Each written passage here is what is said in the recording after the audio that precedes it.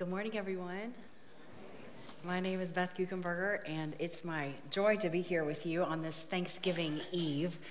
I just want to thank you for sharing your testimony and for this church, for all that they do all around the world. I just got back from 2 weeks in Mexico, and I could see North Star fingerprints all over that country, places, people that you've touched, places that you've invested in, just exactly like Cody was saying in the announcements. This is a church who has determined to build a kingdom other than their own, to spend the resources God has given them to steward, to advance the gospel in other places. They could spend, more money and get some cushions on your chairs, but they've decided instead to send them over to other places. I was so proud to be part of this community when I saw all the ways in which you all have been involved. So I just wanted to thank you. But I also had this experience that is a good introduction to our conversation today. I was on Thursday night. I was doing a women's event there in Mexico, and it was on the rooftop of a 15-story building on the edge of the ocean. And half the reason, it was an outreach event, half the reason people came was for the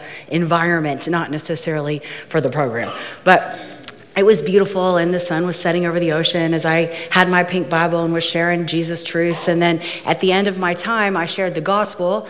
And once I finished my prayer, my part was done. I sat down, and they were finishing up the program, and there were some prayer teams. And then someone came and passed me a note and said that a woman that was there that night had prayed to receive Jesus and was interested in being baptized right away, but the pool in that building was already closed for the night. I'm like, I'm from Ohio. That ocean never closes, right? That's God's water. So we can go out there. So I said to these people I've never met before, I'm like, hey, in my church, when we do baptisms, it's not like a solemn event. It is like a rowdy pep rally. And so if any of you are open to sticking around, I'm going to go down to the ocean with this woman, and I'm going to baptize her. And I kind of think the more of you that are there to cheer, the better.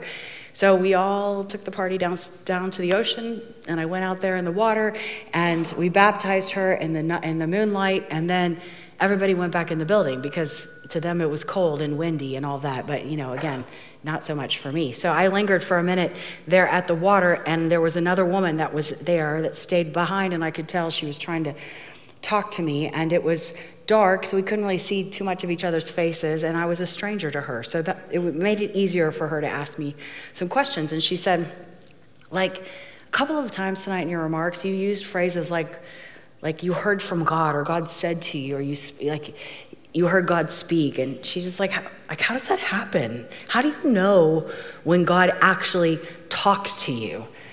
And I started to say, he talks to us in lots of ways. He talks to us through worship, and he talks to us through wise counsel of somebody, and he talks to us, even the rocks cry out in nature. And then I was like, and I could see her face was kind of confused, and I said, hey, listen, forget all that. Here's how I know for sure what I hear is from God. I open up my Bible. This is absolutely his voice. This is what he sounds like. And as you're learning to discern his voice in other areas, start reading your Bible so you know what it is that he says. And this week, I'm concluding this series we've been in for a little while on revival, and all kinds of people have talked to you about the elements of revival. We need to be humble, and we need to be repentant, and we need to be worshipers. And today I'm going to be talking to you about the role of Scripture and our understanding of Scripture in revival. And I just want to say that a reading of Scripture tells me about revival. We might think that God only brings revival to faithful people, right? That we're supposed to cleanse ourselves of all of our sin and get together in groups of 2 or 3 and not eat all day beforehand, and then stand on one foot and say this one song and sing the chorus a bunch of times, and then maybe his spirit will come, right? And the word in Hebrew for wind is the same as spirit. And so you hear people sometimes in revival language talk about you can feel the wind or the breath of God. But I want to be really clear that, yes, God does come and bring revival to the faithful. And we've had some historic examples this series, and we all might know of some examples of that. But I also want to be super clear that God brings and loves to bring revival to the rebellious. That you see all throughout Scripture that he loves to use words like reconcile and redeem and restore and rescue and return and repair and revive. His heart is for the faithful, but his heart is is also for the rebellious. So he doesn't even want one of us to be lost, it says in the Bible, right? Examples of the shepherd who left the 99 for the one. We've been studying through this series, the minor prophets. Today I'll conclude with the prophet of Hosea. And all the minor prophets, they pretty much follow, actually, not just the minor prophets, also the major prophets. Actually, just even the family of God follows a pretty predictable pattern, and I can see it in my own life. This isn't just something I read about something that happened a long time ago. But in the book of Hosea, we see, again, like all of them, God's kids do the right thing. And then they begin to believe that they got themselves there. And they begin to allow compromise. And they get a little appetite for sin. And then they start doing the wrong things. And they stop listening to that voice of God. They stop reading their scripture. They stop heeding his warnings and his commands. And God uses a prophet to get their attention. And that prophet begins to rebuke them and cry out for them to return and so they could be restored and redeemed, and tells them about a God who wants to rescue them. But they don't want rescued. They kind of like their other gods. They kind of like the appetite they've now developed for sin. And so you see the squirming and the conflict that happens when God's kids aren't sure if they want to do the right thing or not. And then finally, a remnant, the Bible calls it, people who respond to that that instruction, that rebuke, say, forgive me. You were right. I was wrong. I went here. I should have gone there. I sat down, I should have stood up. Like, I hear you now loud and clear. I'm responding to you. Yes, revive me. Revive me. And that group of people that respond, the Bible calls a remnant, and he rebuilds then with the remnant. Those who don't respond are called the rebellious, and he loves them, and he continues to call for them, but they don't experience the fellowship and the joy. And I can think about that middle section, like right thing, wrong thing, discomfort. And in that squirming season, which again, I can identify with just as much as I can read about it in them, when I know I'm doing something I shouldn't, thinking something I shouldn't, saying something I shouldn't, and I'm kind of like, I want to know, like, oh God, I can feel that you are, like I have walked from you, where is your favor, like where is your fellowship? And the outpouring back on me, his outpouring on any country or people or person, on a dry and broken and weary soul, is what we call revival.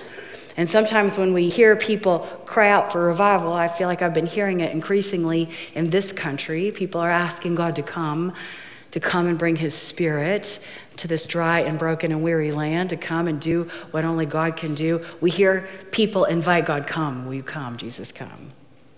And it reminds me always of this moment I was speaking in Atlanta, and I was backstage, and somebody was out on the stage introducing me, like reading my bio. My Beth's from Cincinnati, and she has 100 kids, and all that. And I was back there, and I could feel the expectations in the room were high. And so I was back there like, oh God, please just come. Like, just come and bring your spirit. Would you just come, please, Jesus? Come and do your thing. Like, Jesus, will you come? And I promise you, in the middle of that prayer, I heard the Lord say to me, actually, I've already been in Atlanta for a really long time. Like, I don't have to come. How about you come? And so that's now how I pray, and now how I believe revival starts. Not a request that God comes. I don't have to talk him into revival. There's no like magic dial that we turn things to so that then he feels satisfied with us and comes. Revival starts with a presentation of my heart to his. I'm here. I'm coming. I'm here. Do what you want with me. Like, you can have my mouth, you can have my mind, you can have my hands, you can have my life. I'm here. That's how revival actually starts. And how do we know what his voice sounds like when we call out to him? Like, how do we know for sure? Again, John chapter 1, verse 1 says that familiar verse, in the beginning was the Word, and the Word was with God, and the Word was God. We've got to get ourselves in the Word. I know I've taught you this verse before, but I promise every time I teach it, it is an encouragement to me. Joshua chapter 1, verse 8 says this: do not let this book of the law depart from your mouth. Meditate on it day and night so you can be careful to do everything that's written in it. Then you'll find yourself prosperous and successful. Meditate to me in English, it just sounds like a soft word. Like, it conjures up like I don't know, visions of yoga studios and I meditate. What does that actually do? Like, it makes me think I'm supposed to like think about my Bible quietly in the morning with a cup of coffee. But 2023, all the decisions we have to make throughout the day, all the options we have, all the temptations that are out there, do I think thinking quietly about my Bible in the morning for a few minutes with my coffee will put enough gas in my tank for the day? Absolutely not. That word meditate, which we translate in English, comes from a Hebrew word, hagah. As I always say, Hebrew words are like doorknobs that take us into new rooms of understanding. Who cares if you remember how to spell the doorknob or say the doorknob? Hagah is an onomatopoeia. It's a word that sounds like what it is. So we hear in English the onomatopoeias of like pop or hiss or boom, right? Those words all sound like what they are. Hagah means literally the sound a lion makes when he consumes his prey. So I'm going to count to 3, and by the way, this is not our first crowd participation in this message, but I'm going to start by asking you all to say the word hagah, and I want you to try to make it sound like you're eating something, okay? Here we go. 1, 2, 3. Good job. Do not let this book of the law depart from your mouth, but consume it like a lion would its prey. Then you can be careful to do what's written in it, and you'll find yourself prosperous and successful. That's a question. If we want revival, what are we consuming? How are we showing up? How are we coming to God? And we need gas in the tank because of how complicated life is. And Pastor David, not King David, Pastor David here, it's always encouraging us on staff to share the kairos moments we have, to share the verses that are speaking to us in real time. And so one of the verses that I've been thinking about, I've been consuming like a lion would its prey in recent days, comes out of the book of Jeremiah chapter 6, verse 16. It says this is what the Lord says: stand at the crossroads and look, ask for the ancient path, ask where the good way is, and walk in it, and you'll find rest for your souls. It's tempting to think to myself, like, I wonder which way is like comfort, solutions. Like, I wonder which way I can find purpose. I wonder if this is going to give me what I'm looking for, if this is going to scratch that itch, if this is going to meet my need. It's tempting to wonder if there's something outside of God's word and his way that might help me in whatever it is I think I might need help in that moment. But God is calling to us, ask where the good way is. You want rest for your souls? Ask where the good way is. And so you can find it. But it's hard because we have all these half-truths today, right? We have a spiritual enemy who literally calls himself the father of lies. We have something the Bible calls an enemy who masquerades as light. So, like, when I'm asking at the crossroads, do I go left or right? Which way is the good way? It's really important I know what God's voice sounds like so I know which way to choose. We're gonna play a little game this morning. And I'm going to split the congregation in half. So this is one half and you are one half. And I need a team captain from each half to come forward. And if it helps you all to volunteer, you don't have to actually say anything. You're just representing your half of the room. Is there anyone over? Hallelujah, come on up. Is there anyone over here who's willing to be a team captain? Do not avert your eye contact in any way. Come on. Thank you so much. Okay, you're going to grab the 2 things right there on the floor, the Bible and the crown. We're going to play a game that I've affectionately called Princess or Paul. So I'm going to read to you 10 phrases. And as a team, you're going to tell your team captain whether you think this message was authored by the Apostle Paul in our Bibles, or whether you think this was said once upon a time by a Disney princess, okay?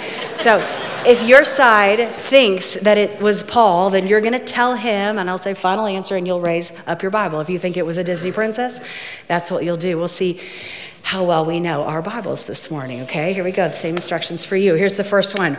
They are detestable, disobedient, and disqualified for any good work.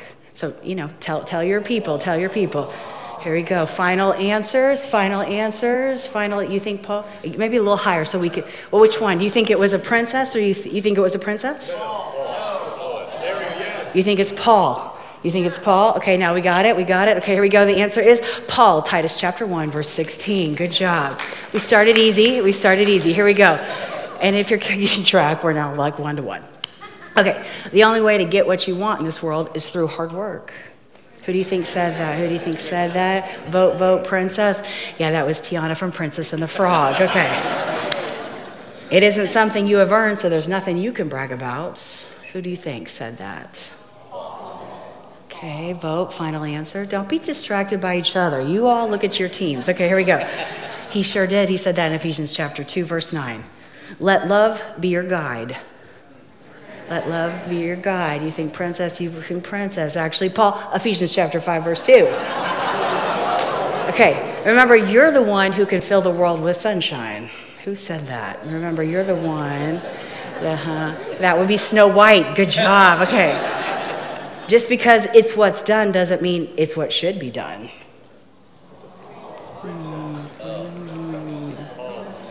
Okay, so sorry. That would be Cinderella. Yes, I am alone, but I am alone and free. Princess.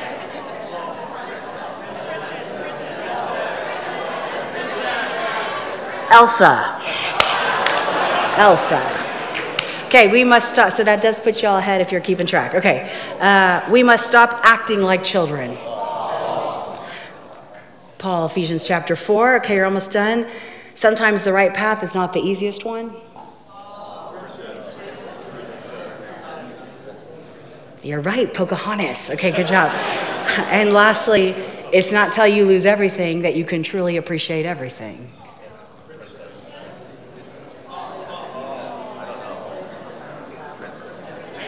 Final answer. Come on, final answer.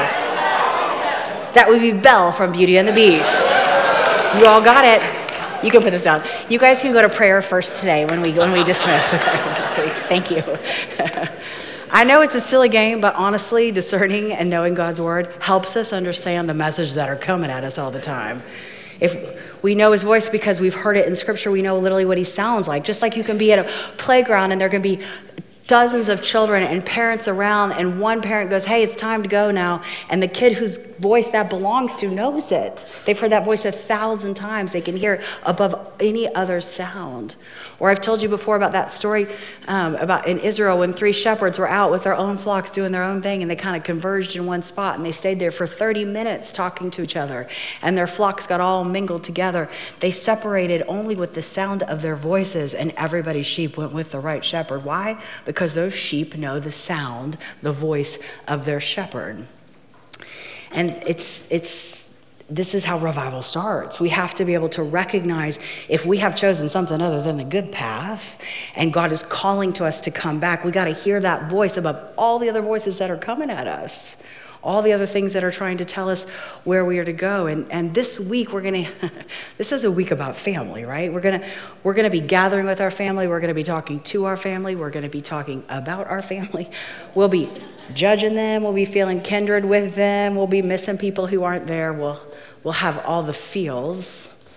It'll be a week also when we get a chance to see our sin pretty clearly, because maybe our buttons will get pushed, right? Maybe we'll feel the temptation to perform, or our mouth will be tempted to say something that it shouldn't, and we'll see the sin that we recognize in ourselves and our parents, and we'll see the sin we recognize in ourselves and our children. And it may actually sound kind of exhausting, but the truth is seeing our sin is a huge gift, because the repenting of it is the accelerant to revival, as we've talked about before. As we go through this story in Hosea, we'll see how critical repentance was, that response to his word, him saying, this is not the good path, this is not the good path. I've told you, this is not a path that will bring rest for your souls. Their response to that voice and repentance of their actions is what will bring about the revival that they're longing for. Hosea is most known because in that book, God asks the prophet Hosea to marry a prostitute so that he may publicly and relentlessly pursue her, putting on display God's nature for us, that he wants to publicly and relentlessly pursue us. Again, not just when we are faithful, but also when we are rebellious. It's 14 chapters long, so we're going to see the whole thing, right thing, wrong thing, prophet's response to them, their squirming, their decision to either rebel continually or repent. We'll see God rebuild with the end. We'll see the whole pattern. In the early chapters, you can hear his love for Israel and his heartbreak over the fact that they have not chosen the good path. And he demonstrates unconditional love as he calls them back to himself. They take a lot of advantage of that unconditional love. And we read in the 4th chapter this verse, "My people consult a wooden idol. A diviner's rod speaks to them. A spirit of prostitution leads them astray. They are unfaithful to God." I was trying to think if a prophet came to the United States, what would they say to us? Like maybe something, I don't know, you could think that exercise yourself, but I'm like, my people are reading their horoscopes. They're listening for human wisdom in their podcasts, right? They're putting their faith in the stock market. They're thinking that the good path is found in something outside of what I've told them where truth is found. And the important part about metabolizing the heartbreak of God is because we can believe the wrong thing, the half-truth that says, like, if we walk on a path other than God's path, instead of wanting to revive us, he's actually just really mad at us. Or he's decided he's willing to move on. Or he doesn't even care what path we're on. Those are all, nothing could be further from the truth. Those are all lies. And reading our Bible helps us to understand the character, nature, and heart of a God who's in pursuit of us, no matter where we are. We can hear in Hosea how much he wants them to return. We are actually no different. It's so easy to read that book and be like, oh my gosh, these people are crazy. Do they not see what he just did for them? Why are they trusting in Assyria? Why are they trusting in these wooden gods they made with their own hands? But we do the same thing, right? I ask God to come through for me, to provide for me in some way. And then I turn around and think I got there all by myself, right? I eat my fattened calf and I get proud of what I have done. We have our own 2023 versions of the wooden idols that God's people were worshiping in the time of Hosea. And honestly, our culture doesn't do us a bunch of favors in this. I'm a very proud American, but we are a fiercely independent country. And so the result of that is that we think in I instead of we. God's story was always designed to be experienced as a we, not as an I. That's what Jeremiah, he knew that when he was talking to us about the good path and the experience we can have on the good path. On the good path, we can remind one another, this is what is true in case you've forgotten it. And on the good path, I can say, I heard God say this. What are you hearing God say? On the good path, I can have an iron sharpen my iron, or Ecclesiastes says when one of us falls down, the other one can help him up. Like this was always designed to be in a we. And Paul knew this, and when he established the church in the New Testament, he used all kinds of words like household and brothers and adoption and body of Christ and bride of Christ. He knew that the church needed to be thinking of themselves as a community. It's just simply easier to stay on the good path as a community. They walked that path together. They didn't ask each other like, so which house church are you going to right now? They asked instead the question, who are you walking the path with? Who are you experiencing? This is why we read our Bibles for ourselves, so we can continue to have that impressed upon us that we are part of a spiritual family. We are part of a community. So we read about chapter 4, the heartbreak of them choosing other things. Here we are in chapter 6, and the call to return has begun from the prophet Hosea. And he said, let us look at all the R words. Let us return to the Lord. He's torn us to pieces, but he will heal us. He has injured us, but he will bind up our wounds. After 2 days, he will revive us. This is what we're looking for, revival. On the 3rd day, he will restore us so that we may live in his presence. Let us acknowledge the Lord. Let us press on to acknowledge him. Remember, we can't make him revive us. It is in his very nature to do so. You don't have to beg him to come to your dry and weary soul. We don't have to beg him to come do work in this country or in our community. He wants to. This is who he is. He loves us. And by chapter 7, it starts to get really real. So we're halfway now through this story. And he says, Hosea speaks the words of God to his people. And he says, I long to redeem them. There's your R word. I long to redeem them. But they speak lies to me. They speak to me falsely. They don't cry it out to me from their hearts. They just wail at me from their beds. This is not that much different. Those of you who are married, imagine when you get in a fight with your spouse. When I get in a fight with Todd, initially what upsets me the most is not whatever it is we were fighting about. It's how it feels to be fighting. I don't like that feeling. I don't like that feeling of disconnection. I don't like that feeling unsettled. I don't like the fact that there lacks peace between us. This is where they are in this story. They're now upset by they can't feel God's presence. They're not on the good path anymore. They are not experiencing rest for their souls, and they don't like it, and they're wailing at him from their beds. And God's warning to them through Hosea is, I know what it feels like to not be on the good path, and I'm glad you don't like it. But let's talk about what got you there in the first place, which is their unfaithfulness. They're not willing yet to talk about their unfaithfulness. The next chapter says a verse that often gets quoted by people outside of our faith, and I don't know if they totally understand what its meaning is. Verse 8, chapter 7 says, they sow the wind and reap the whirlwind. When we talk about they sow the wind, which is really like sin, like imagine if you decided not to walk on the good path and you're walking in the bad path, the justification we have, especially any of us who have already become one of God's kids, is we think like, I'm just going to do this for a little while. Or if something goes wrong with this choice I'm making over here, I'll just face the consequences myself. I'll just be okay. It's only going to impact me. And we typically sow the wind or make choices outside of God's good path over a long period of time.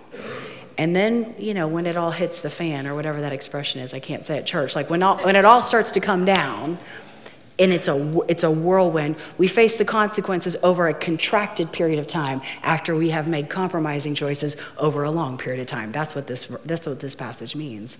So this is exactly what happens to them. They had walked away from God over a long period of time, and now it was all coming down. And I just want to say, again, this is where reading our Bibles helps align us with what is true. When the whirlwind comes and finds me because I have made choices outside of the good path, it doesn't just find me, it finds me and mine. Right? My poor choices, my sinful choices impact my people. They impact whoever I'm with, whoever is in my community. That is a lesson that these people are going to have to learn the hard way. Chapters, and so we don't have to if we want to read that book, and then we can learn from their cautionary tale to just stay on the good path. Chapters 9 and 10, we see them giving their wine to false gods and turning away from God and taking credit for themselves and doing whatever they felt like and experiencing what they thought was freedom, but the truth is it took them even further into captivity. This is what sin does. It makes us think that we're fine to do whatever we think according to our own understanding, right? 2023 phrases sound like you do you, right? Just follow your heart. Own your own truth. There's no such thing as my own truth. There is either truth, capital T, or there's lie. And following truth is the good path, and anything else is not. There is no rest for my soul from following my own truth. And then we see this key verse in chapter 10 that says, break up your fallow ground. Seek the Lord. Fallow ground is what had happened over that long period of time when they were sowing into the wind, right? Fallow ground is ground that's unused, uncultivated, laid dormant. That part of your heart you chose to go hard when you were deciding to make a choice outside of the good path, and what you had to do into your conscious, to your mind, in order for that for you to be able to justify that continued behavior. That part of our heart, when we stay in sin, goes fallow. It's unused. And here is the call from Hosea for them to break up that fallow ground. Allow the Lord to tenderize you again. And I think let's just ask ourselves for a minute what our belief system, our own, answer hypothetically in your own mind, your own belief system. Do you think that God can bring revival to ground that's long been fallow? Is there any person or land or people group that you think can be literally too far gone? It's another reason for us to read scripture, because the answer to that question is no. There is no person, there is no people that he will not continue to pursue. And sometimes I can hear Christians say things, and we're about to hear it in a whole election year. Let's just kind of get a witness. People are going to say things like, this world is getting crazier and crazier, right? I don't even know what to do anymore. I don't even understand our country. I don't even know, this is exhausting. And then they throw their hands up. And they want to give up. But almost every time I'm up here, I read to you Isaiah chapter 51, verse 1. Remember the rock from which you were cut and the quarry from which you were hewn. If you're one of God's kids, then our spiritual family teaches us in this book that we don't give up. We don't give up on people, and we don't give up on places. We don't give up. We actually double down. We hope, we pursue, we repent, we cry out, we trust.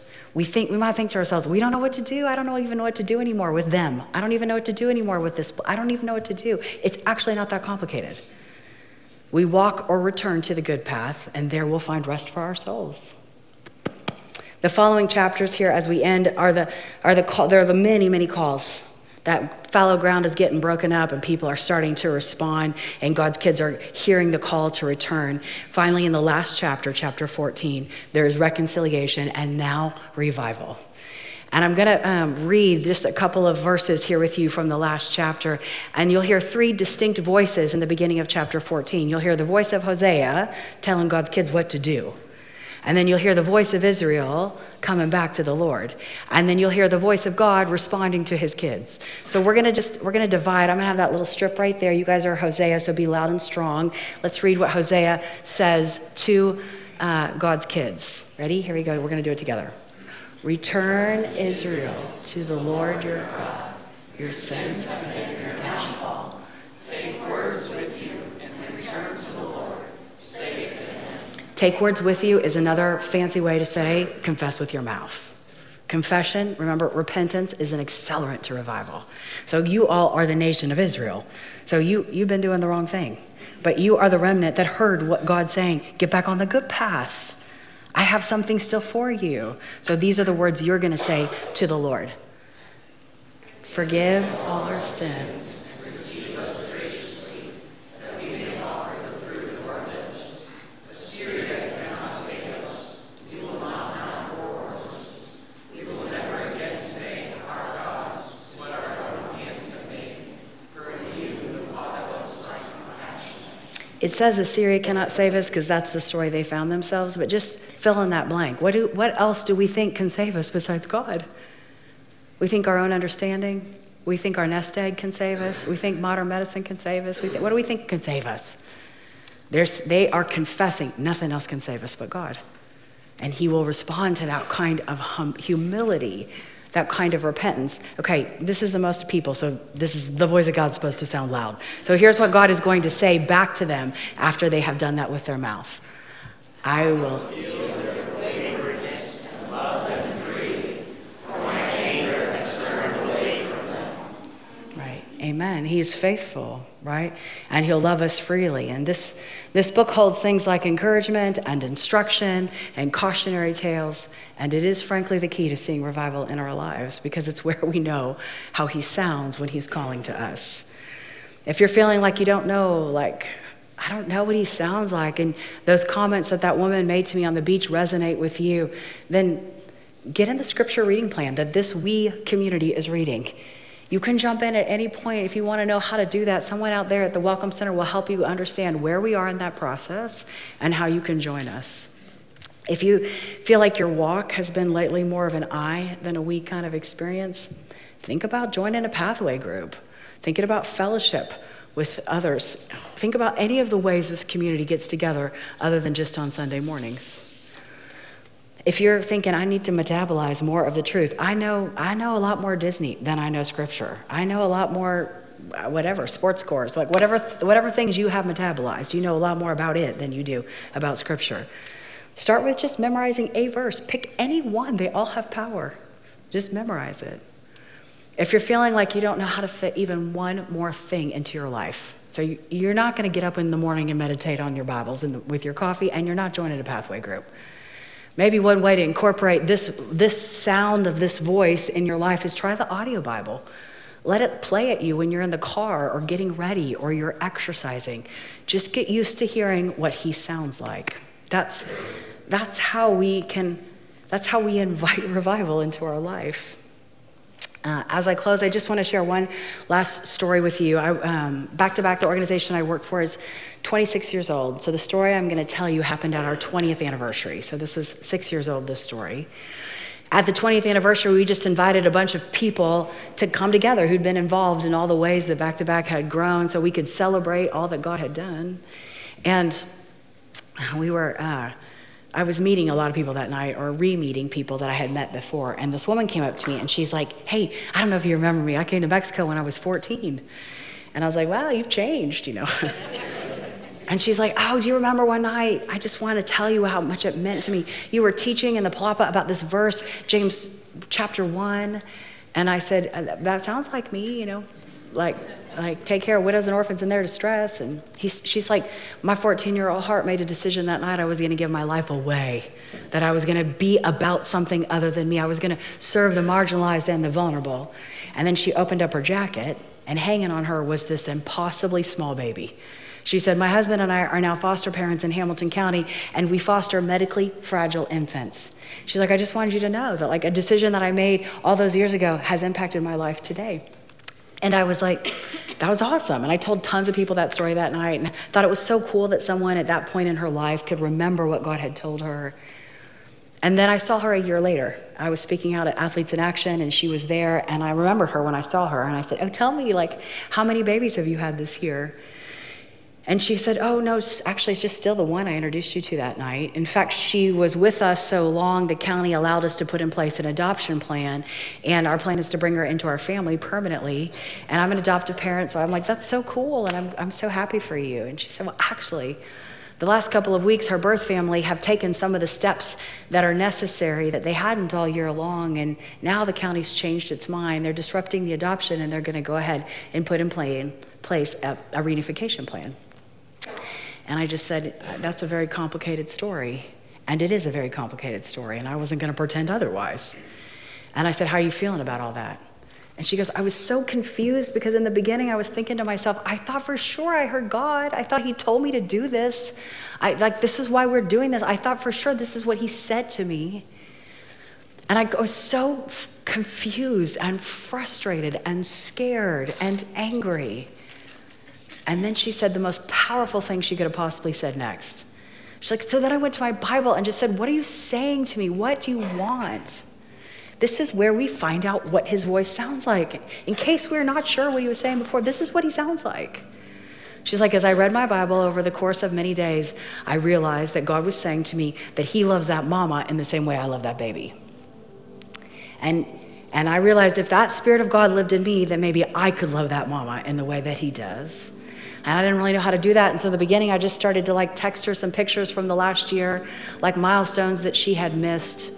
And I just was telling her this is when this happened, and this is what she looked like then. And it was she was responding to it, and I could feel that my heart was growing. And so then I started to send her this last week or so, some real-time pictures, this is what she's wearing today. And this weekend she asked if I was willing to be this baby's godmother, so I guess I'm going to be in her life for the rest of her life.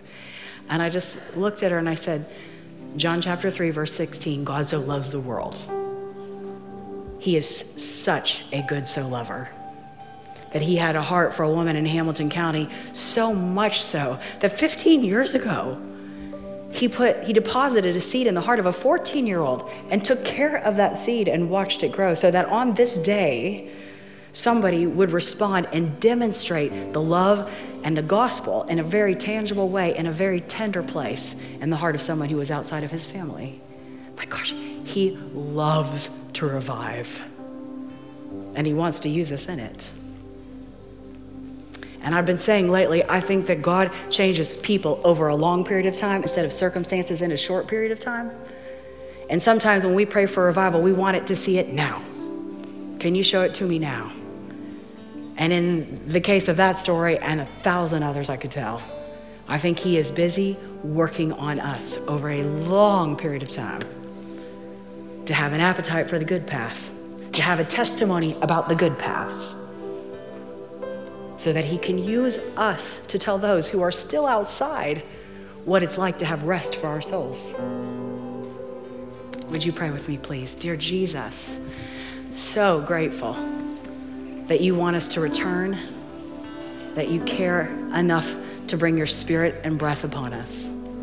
Lord, it is with the authority I have as a co-heir with you that I ask that you would release an anointing on this community, that they would go out and about their day today and they would experience all that you have for them, that they would have a renewed appetite and hunger to consume your word of God. your word, your truth, your voice, that our thinking and lives may align to you, and that we may experience all that you still have for us on the good path. Lord Jesus, I pray all these things in the holy and precious and resurrected name of your Son, Jesus. Amen. Amen. Thank you so much, Beth. I was thinking about all of the R words that Beth was talking about throughout the point of her talk here today. We have words like rest and reconciliation and redemption and repentance, maybe reformation, the reforming of our current state into something better, into what God wants for us. And then I thought about, in all of those things that God is offering to us in the form of an invitation, there's our part to play in that as well, and it's another R word. It's our response to that invitation. In fact, that's really what faith is, as you boil it down, is it is us in response to God's divine persuasion as an invitation into the life that he has for us. So we start maybe with our health and we don't know what to do, and God says, hey, I'm the Lord that heals you. Would you trust me in that? And you, okay, we give it to God, and he surprises us with his faithfulness, and then he asks something else. What about your relationship? Can you trust me with that? And we give our relationships, our families to him, and he does wonders with it. And little by little, we begin to hand over pieces of our life, even down to our eternal salvation and the state of our soul, into the hands of a God who's capable and faithful to do what he said he would do. But it's our response. And one of the things that I love about North Stars, our family's been here for a number of years now, is every service we make space, every celebration we make space here to respond in various ways. And we're going to invite everybody to take a moment of response here together as well. And maybe one of those ways is just to worship God. As the worship team leads us in a song, and you just want to stand or sit where you are and reflect, another R word, on what God has done in your life, and maybe return that back to him in thanks. Maybe the next step in response is to participate in communion, and we have it on either side of the platform here, including in stations in the back as well. And it's an opportunity for us to remember, another R word, what Christ has done for us as he sacrificed himself through death and resurrection, and the cracker representing his body broken for us that we may be whole, and the juice representing the blood that spilled out that day that we would find healing and forgiveness of sin.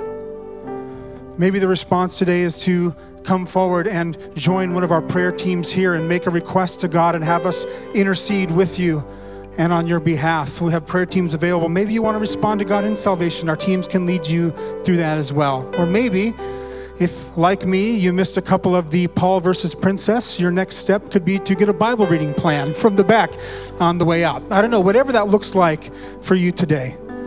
Let's choose, every single one of us, to respond to God's great gift, to God's great light, and his great life that he so generously poured out to us. And so I'd invite you in this moment, if you're able, to stand with us. And if you're a part of a prayer team, or you are a prayer team member, why don't you come start to make your way down to the front as well. And let me lead us in a moment of prayer. Heavenly Father, we thank you for this moment, that you are here inhabiting the praises and the prayer and even the presence of your people. And we're grateful that you are already here at work in the hearts of all of us here today. And I pray in this moment, as we reflect and respond to all that you are and all that you've done for us, God, we approach you with joy and humility and expectation. And I thank you, Lord, that you continue to do your beautiful work of transformation across this place. In Jesus' name, amen. Let's worship together.